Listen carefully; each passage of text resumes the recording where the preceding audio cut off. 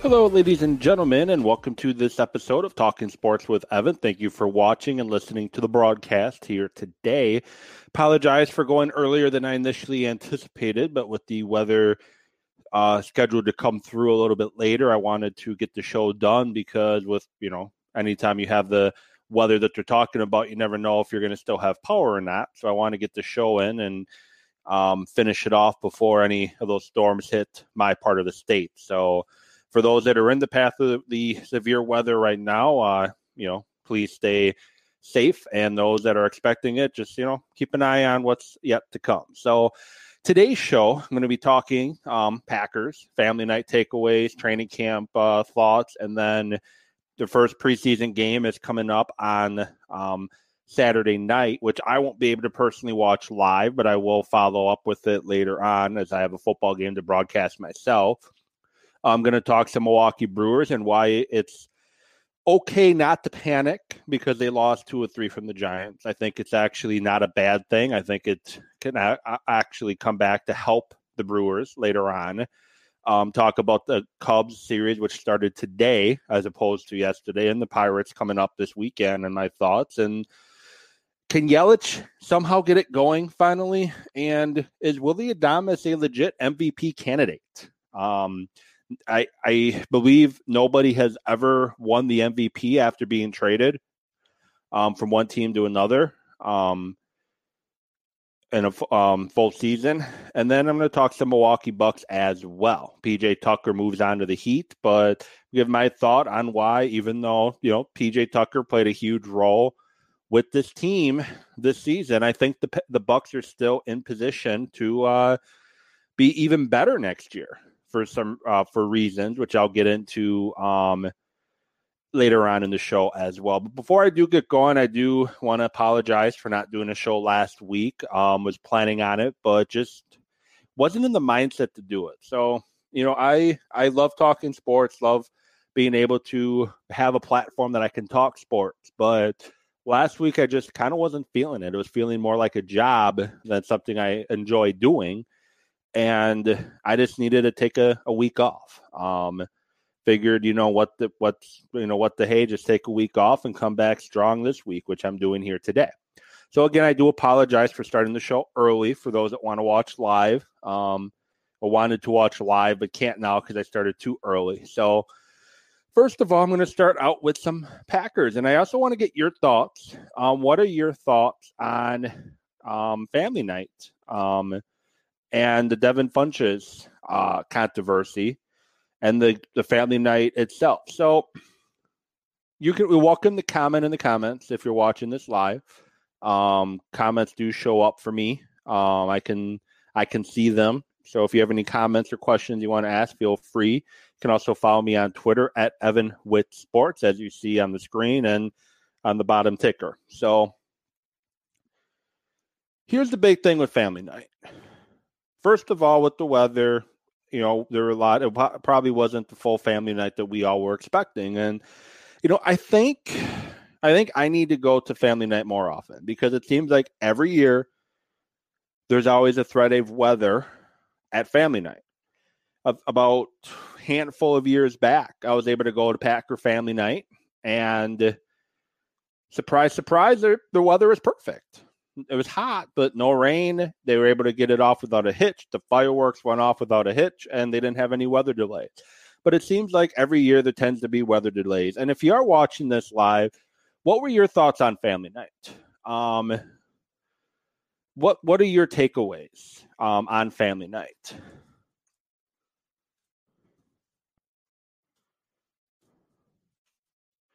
So obviously, Packers had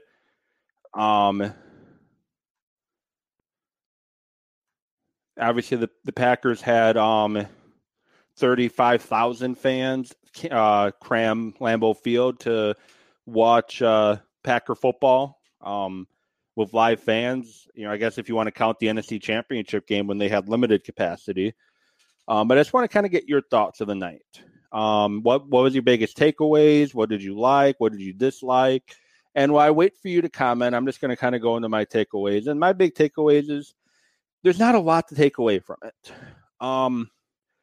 It's a glorified scrimmage. Yes, I would go if I could. I haven't been able to go most recently. Last year there wasn't one, but I also volunteer with a local semi-pro team in the area, and we have our games typically at the same time as family night. So I haven't been able to be able to go because I have other commitments. But with family night, it's what it says it is. It's family night. It's to have fun, to watch free. Free is not the right word. It's $10 to get in, but watch. Experience Lambeau Field. A lot of people that are there experience it. Probably don't get to experience it much during the regular season, as tickets are hard to come by. But I did like the fact that we were able to get some football back. And the first test for the Packers will be Saturday. I know it's preseason. I get that, but that will be their first test. Jordan Love, was announced today, will get he will get the majority of the snaps. He will start the game and get most of the snaps. My question: are you okay with Rodgers not really playing this preseason?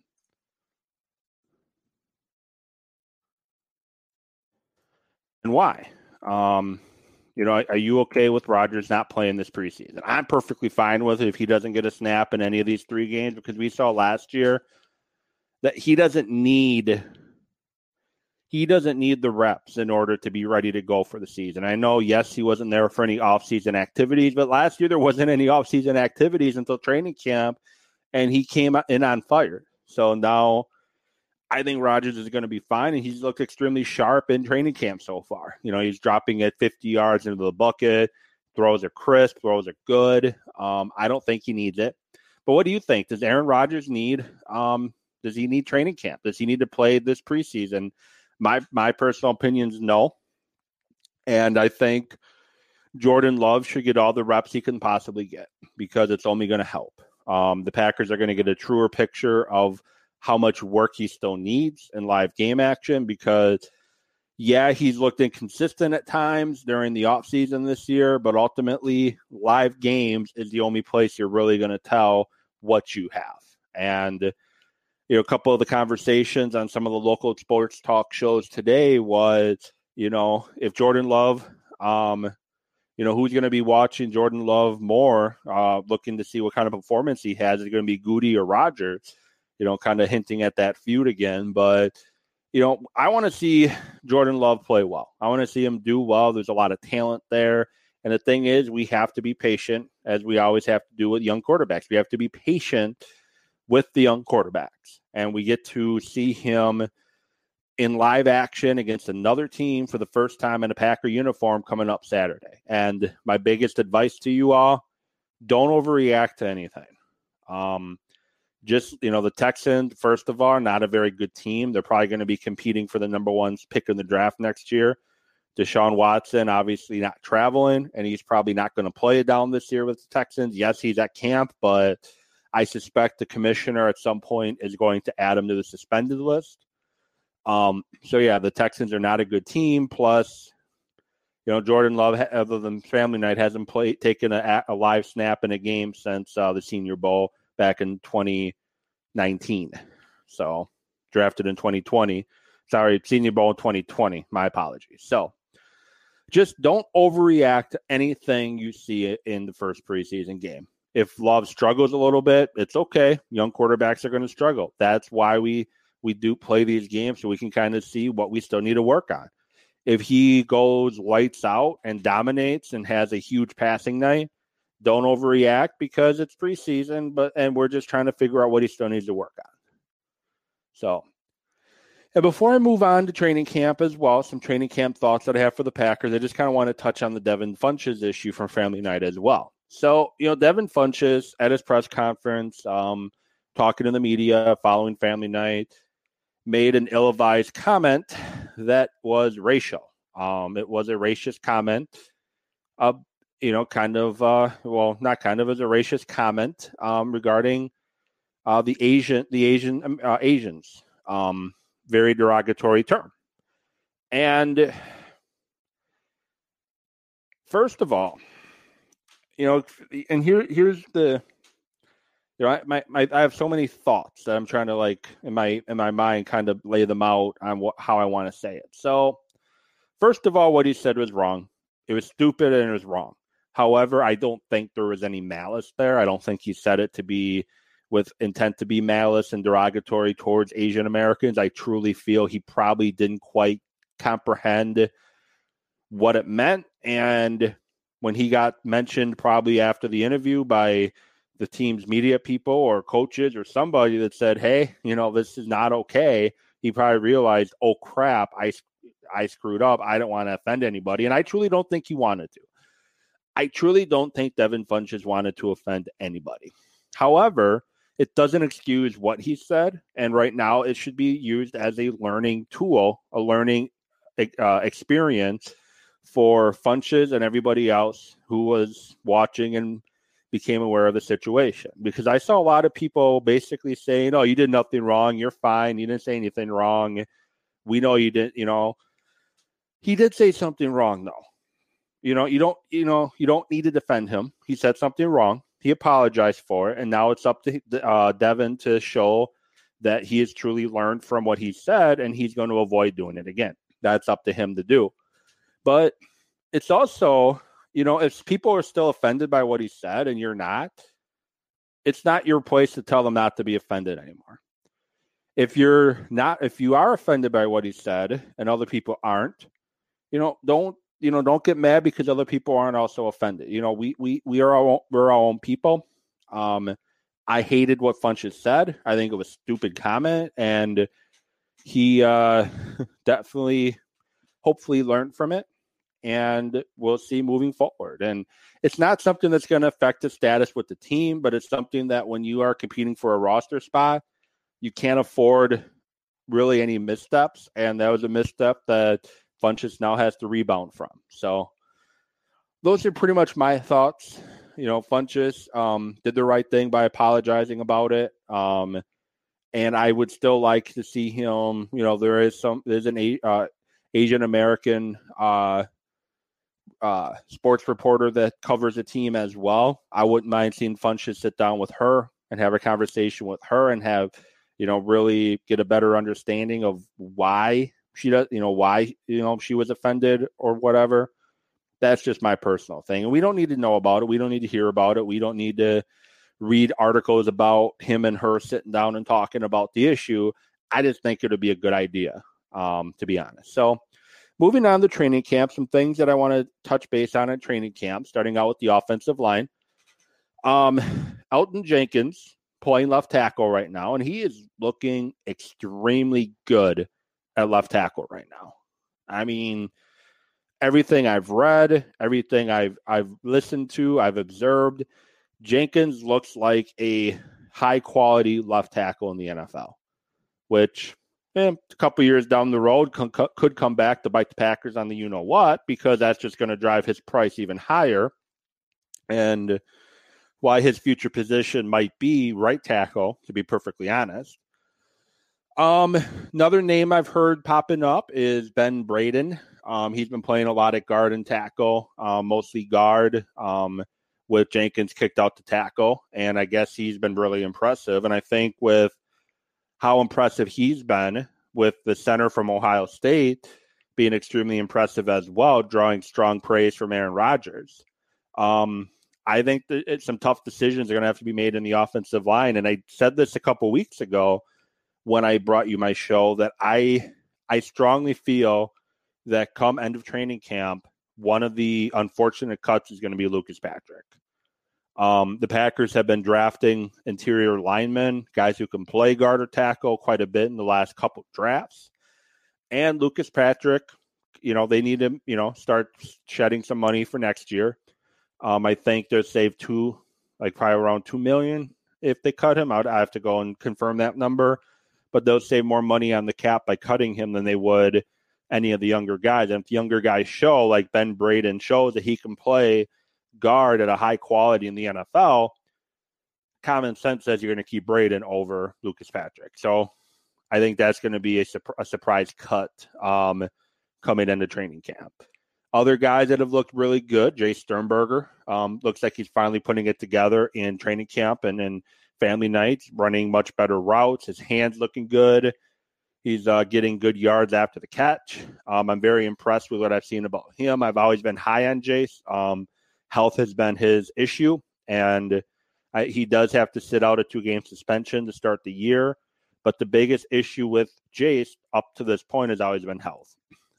Foot issue his rookie year, concussion last year, and now that 2-game suspension. But if he's one that can put it all together, you're making a very good offense even more dangerous, because you have the best receiver in the NFL in Devontae. You have a really good slot receiver in Randall Cobb. Your deep threat in MVS. Your stud running back in Aaron Jones and A.J. Dillon. You have your blocking tight end in Mercedes Lewis. And if Sternberger can – then you have your tight end Robert Tonyan. And if Jay Sternberger can come in and play at a high level when his suspension's over, you make a very dangerous offense even more dangerous. Think Mark Chmura, Keith Jackson 2.0. I don't know if you guys remember how good those two played together in 95 and 96, but they both put up pretty decent numbers and defenses couldn't touch them. And Sternberger taking that next step, showing that he can take that next step, also could help you with a difficult decision following 2022. Tonyan is going to need a new contract. He was a restricted free agent this year, signed his tender. He's going to need a new contract next year. If he has another season this year like he did last year, he might drive that price range out of the Packers' ability to re-sign, for the fact that you also got Devontae Adams you're trying to re-sign, and you got Rodgers you're going to have to probably extend if you want to keep him around in 2022. So if Sternberger can show that he's ready to take that step, he's ready to be that guy, it might make it easier to part with Robert Tonyan, which obviously would probably make Rodgers mad, but still, you got, and this is why I'm glad I'm not an NFL GM. A lot of tough decisions is going to have to be had by Murphy and not Murphy, Gutekunst and LaFleur this year. A lot of tough decisions going to have to be made. You have 90 people on your roster right now, have to get it down to 53, then shape up the practice squad. But you have to decide what to do with guys like who I mentioned, Lucas Patrick, Ben Braden, Jay Sternberger. My next surprise for camp, now he's out with a shoulder issue, Juwan Winfrey, who's been playing extremely well in camp. Dexter Williams has looked good. You're going to have a lot of tough decisions to make. And I'm glad I'm not the one making those decisions. I really am. So it's going to a lot come down to in regards to making the roster or not.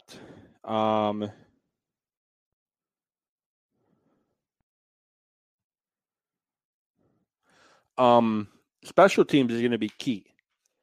They're going to have a tough decision to make a wide receiver. Right now, it's looking like it's going to be between Brown, Winfrey, and Funches for one or two spots for those three. It's going to come down to special teams. Who can play special teams? Now, St. Brown is dealing with a hamstring injury now too. Winfrey shoulder. So obviously Funches getting a step up on those guys. Malik Taylor made the team last year due to special teams. That's basically what it's going to come down to. Hill from Mississippi State, looking like he can be a kick returner. So his spot might be secure as well. And finally, before I move on to the Brewers, Eric Stokes.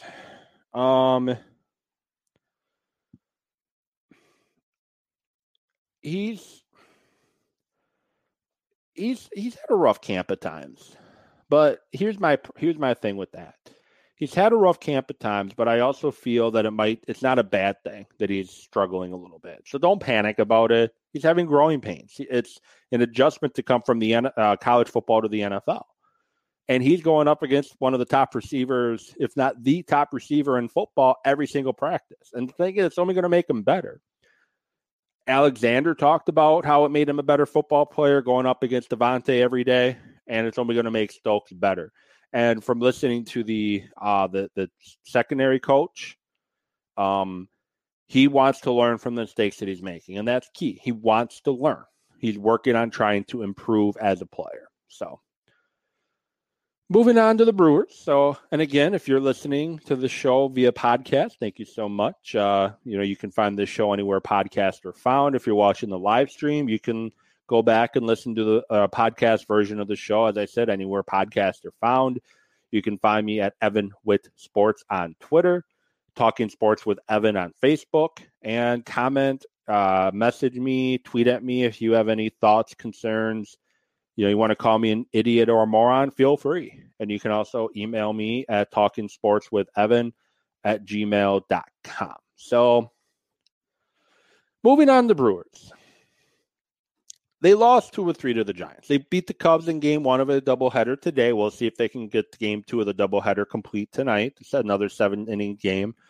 But they lost 2 or 3 to the Giants. And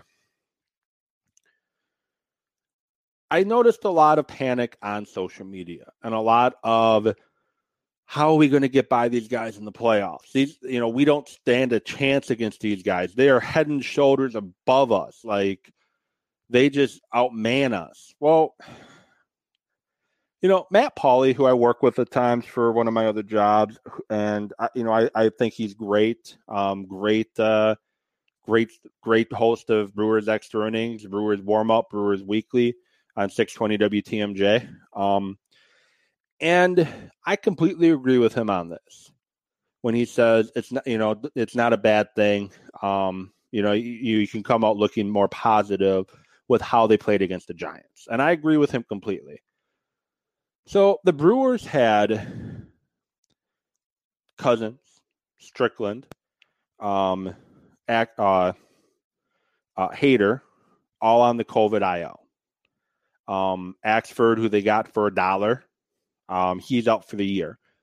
A lot of their bullpen guys, and then Yelich came back. I want to say Saturday against the Giants, or was it Sunday? But anyway, Sunday against the Giants, he was able to come back Saturday, and they kept him out until Sunday. They had a lot of guys on the IL, especially COVID IL, and guys that they depend on heavily coming out of the bullpen.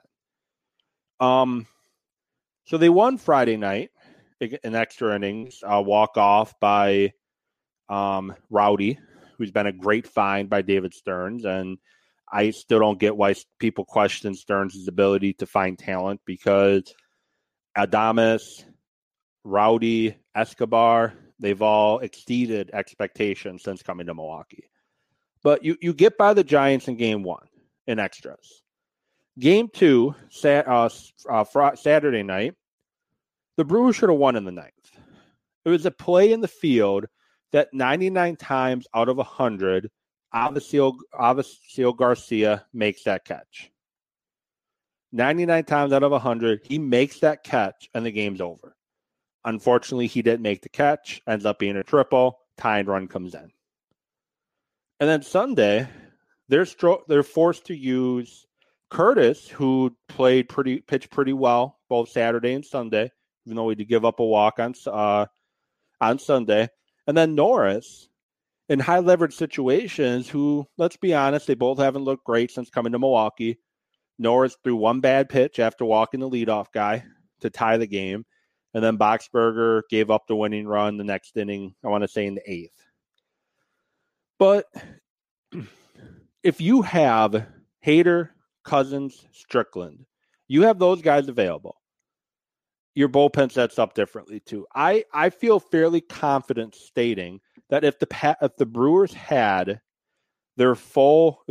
were at full strength during the series against the Giants, at worst, they take 203 against the Giants. I honestly think they sweep the Giants. Just look at the way they played them. Pitching, they pitch better than the Giants. And it just came down to that the COVID issue that the Brewers have been having caught up to them. Ultimately, that's what it was. The COVID issue that Brewers have had caught up to the Brewers, and that's why they lost 2 or 3 against the Giants. And I don't want to take anything away from the Giants. They're a very talented baseball team. That's why they're over 70 wins, best team in the NL. Don't want to take anything away from the Giants. But at the same time, this is a good Brewer baseball team. they're not that far away from the Giants. There's not that huge of a gap between them and the Giants. The Brewers, come playoff time, if they face the Giants, it's going to be a tough out for the Brewers. It's going to be a tough out for the Giants. It's going to be one hell of a series, probably going 7 games to determine who gets to the World Series. And I'm here for it. If they face in the playoffs, I'm entirely here for it. There's not that big of a gap between the Brewers and the Giants. There's really not. Cubs and Pirates coming up this week. They beat the Cubs 4-2 in game 1 of a doubleheader. Play the Cubs again pretty soon, actually. Yeah, pretty soon as we speak. 7:05 first pitch for game 2 of the doubleheader. And then they got a game Wednesday and Thursday as well. Then they play a 3-game set against the Pirates in Pittsburgh. What are my expectations? So I expect at least 3 or 4 against the Cubs. The Cubs might steal one, but I expect at least 3 or 4. Pirates, I expect at least 2 or 3. Perfect world, you sweep both. You sweep the 4-game series against the Cubs. You sweep the 3-game series against the Pirates. That's in a perfect world. But, there's always a chance the team might steal one. And with the Brewers starting the rotation, suffering right now with Lauer and Hauser both on the COVID IL too. I talked about the bullpen guys on the COVID IL. Didn't even get to the starting pitchers that are on there. So I expect at least 3 or 4 against the Cubs and 2 or 3 against the Pirates. And if I don't get sweeps, I'm okay. Because here's the thing. You got to win series.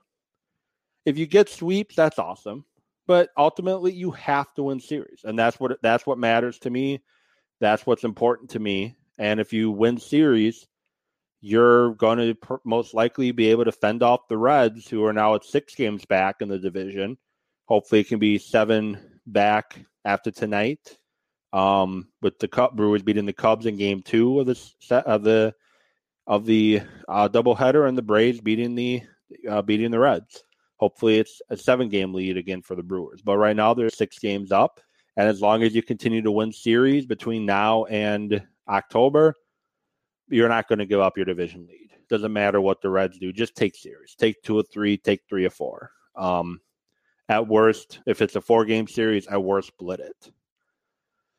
Now, so can Willy Adames win the MVP?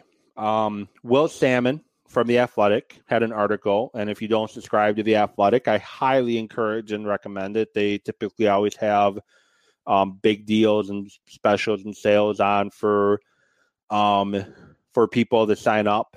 But I highly recommend The Athletic. Will Salmon, great writer. Eric Name, great writer. They have some great guys at The Athletic covering the local teams here in Wisconsin. Jesse Temple covers the Badgers, great writer. So I highly recommend it. So can Willy Adames... So, and Peter completely agree. Got to get guys off the COVID list. And I think once we get guys off the COVID list and guys get healthy, this team is a legit World Series contender. And people that question that, you just got to get over it. They are. They're a legit World Series contender. And one of the biggest reasons why, Willy Adames. So when they made the Willy Adames trade, full disclosure here, I questioned it. And I know I just said, David Stearns, don't question him when he makes his moves. He tends to always work out in his favors most of the time. I questioned it because, at the time, you move Orlando Arcia because you want to basically give the position to Luis Urias, who hasn't shown that he can play shortstop at the Major League Baseball level, and he still hasn't. Let's be honest. When he's a shortstop, he tends to commit errors. Then you trade for Willy Adames, trading one of your better relievers and one of your young up-and-coming relievers to get Willy Adames and another relief pitcher. Brewers at 2 games under 500 at the time. And you're questioning, now you're overreacting to Urias not taking hold of that position, and you give up a very valuable bullpen piece in order to get a shortstop. Well, let's be honest, wasn't lighting the world on fire either, especially at home. Well, I've been wrong. I definitely was wrong on my thoughts on Willy Adames. he has done nothing but show that he is the MVP. He has brought energy back to that clubhouse. It looked like they lost some energy when they moved on from Arcia, who, for his struggles at the plate, his defense was good, and he brought a lot of energy, and the chemistry was good. But Adames brought it too. He brought the energy back. He brought the chemistry back. He's always the first guy over the fence when a guy hits a home run, jumping, the high five, jumping into their arms, a la Rowdy Tellez after his walk-off. The Brewers were 2 games under 500 before he got there. And as of the article that Will Salmon wrote earlier this week, they since May 22nd, they were 45-23 since the trade for Willy Adames. And that basically, now they're 46-23 since the trade for Willy Adames. And they're 46-23 mostly because of Willy Adames. The pitching's been good. The starting pitching has been great with Peralta, Corbin Burns, Brandon Woodruff. The pitching's been great. But what they were missing on offense, Willy Adames has brought. In 67 games and 282 plate appearances with the Brewers, he has hit 293, 376, 554 slash line. 15 home runs and 45 RBIs with the Brewers. He's now at 20 home runs on the year after his home run today. He has people who write for baseball writers of the people that vote for the NL MVP, and they agree that he definitely he's a legitimate candidate. He definitely deserves consideration. And I get it, like having him win it is going to be difficult for the fact that he didn't start the year with the Brewers. But since May 22nd, Adames' WAR is the best in the NL, edging Fernando Tatis and 40 fewer plate appearances than Adames.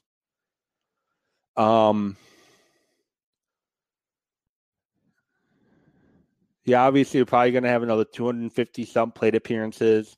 Defensively, he's been solid. Since joining the Brewers, he has a 930 OPS, which is 8th in the league among batters with 250 plate appearances. He has been a godsend to Milwaukee and been clutch too. Comes up with clutch home runs, clutch hits. He's definitely, like I say, he's definitely a guy that deserves consideration for MVP. And I don't think he's going to win it for the fact that came over in May. I don't think he's actually going to win it. I'm willing to admit that. But I just think he definitely should win MVP. And the Brewers also have 3 legitimate guys who could win the Cy Young, too, in Peralta, Woody, and Burns. Unfortunately, I think they're all going to take votes away from each other. So it's going to be very hard for one of them to win it. But they're definitely in position to have the best three-headed monster going into the playoffs with those 3. Plus, Adrian Hauser has been outstanding at times. Was pitching great before having to go on the COVID IL. Brett Anderson, when he can stay healthy, has been dependable. Eric Lauer has been dependable. So pitching wins in the playoffs. Hence another reason why I think they have a good shot against the Giants or the Dodgers or the Padres or the Braves or the Phillies or the Mets or the Reds. The reason why I feel that way is because pitching wins in the playoffs. So, final thought. I'm going to talk some Christian Yelich, but I think I'm going to table that. See where we're at this time next week with Christian Yelich. He's leading off in Game 2 of the doubleheader against the Cubs. Let's see where we're at next week with Yelich. Because I want to kind of touch base with the Bucks. I saw a lot of people upset with Bucks ownership. With their GM following the draft because they traded the 31st pick for 2 later picks in the draft. And to be honest, they drafted 2 guys that I don't even know. One guy's from Greece who I've heard isn't very good. And I don't know what the other guy from Seton Hall can be. But ultimately, that's what they did.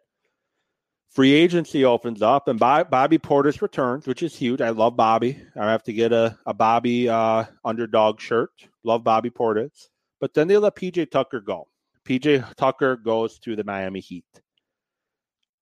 And it sucks. It truly sucks that Tucker left. And it's not for his performance on the court per se. He changed the persona in the Bucks locker room.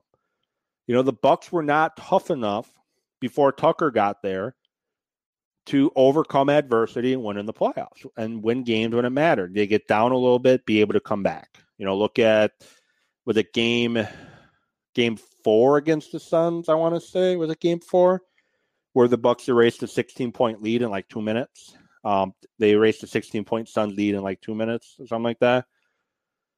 I don't see that happening without PJ Tucker. But here's the thing. I don't think that toughness now goes away with PJ Tucker leaving. I think Giannis has learned from that mentality of Tucker. I think Drew Holiday, Chris Middleton, I think those three will be able to continue that dog mentality enough that they're going to be okay. And then you look at what the Bucks have done in free agency as well. The guy they got from Boston, he's a younger, basically I heard I've heard the example of he's a poor man's PJ Tucker, meaning he can kind of do what PJ Tucker does, but probably not as great as he does. But he's a younger version. He can shoot a little, has more options in his shot. Probably can contribute a little bit more offensively.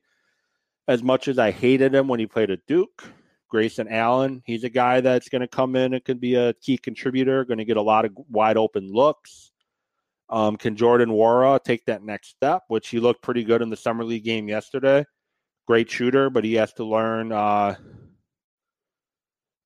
think he's a great shooter, but I think he just needs to be more fundamentally sound all around.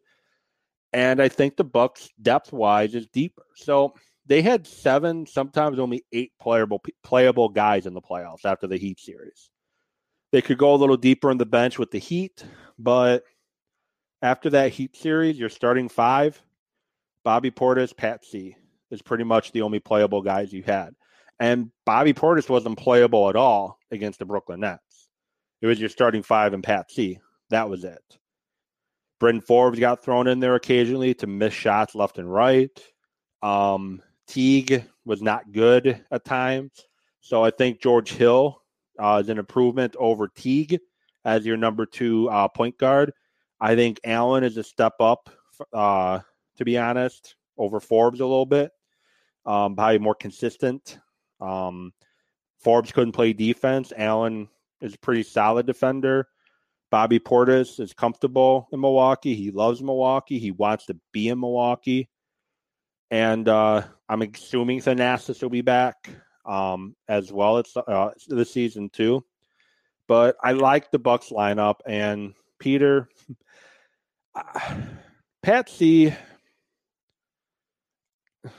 does he need to play less? Yes. Does he need to go? I don't think he needs to go.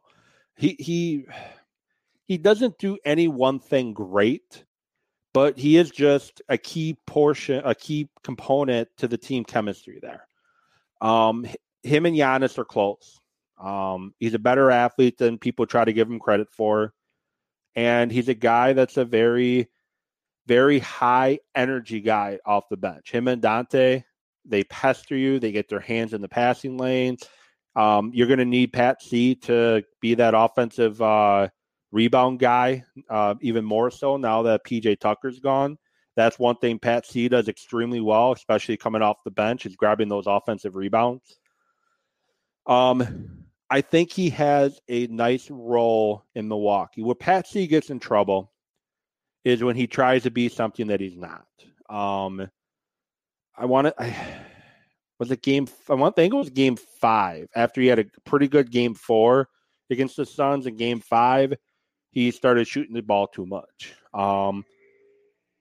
If he has an open look, yeah, you want him to take it. But ultimately, he has his role in Milwaukee. When he plays within that role, he's fine.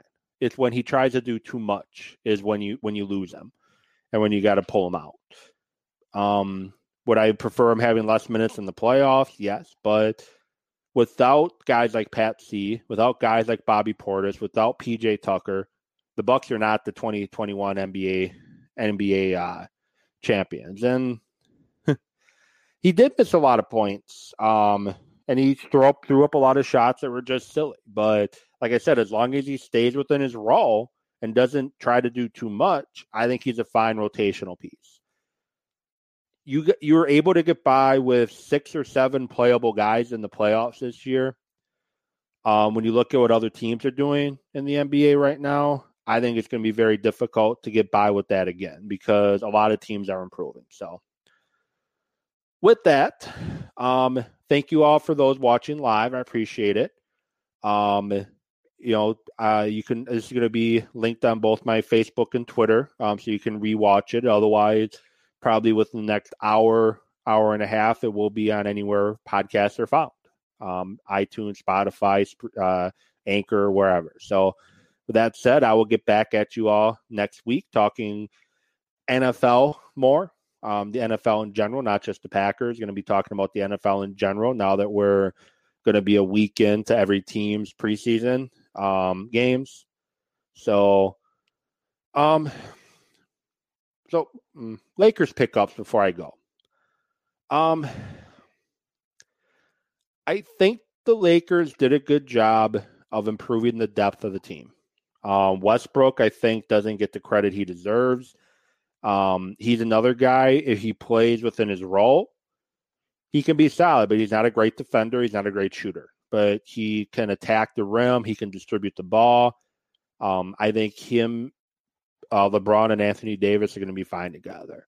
I think the other guys they brought in, the issue you run into when you have so many guys in their 30s, the body doesn't recover as quickly as it used to when you're in your 20s.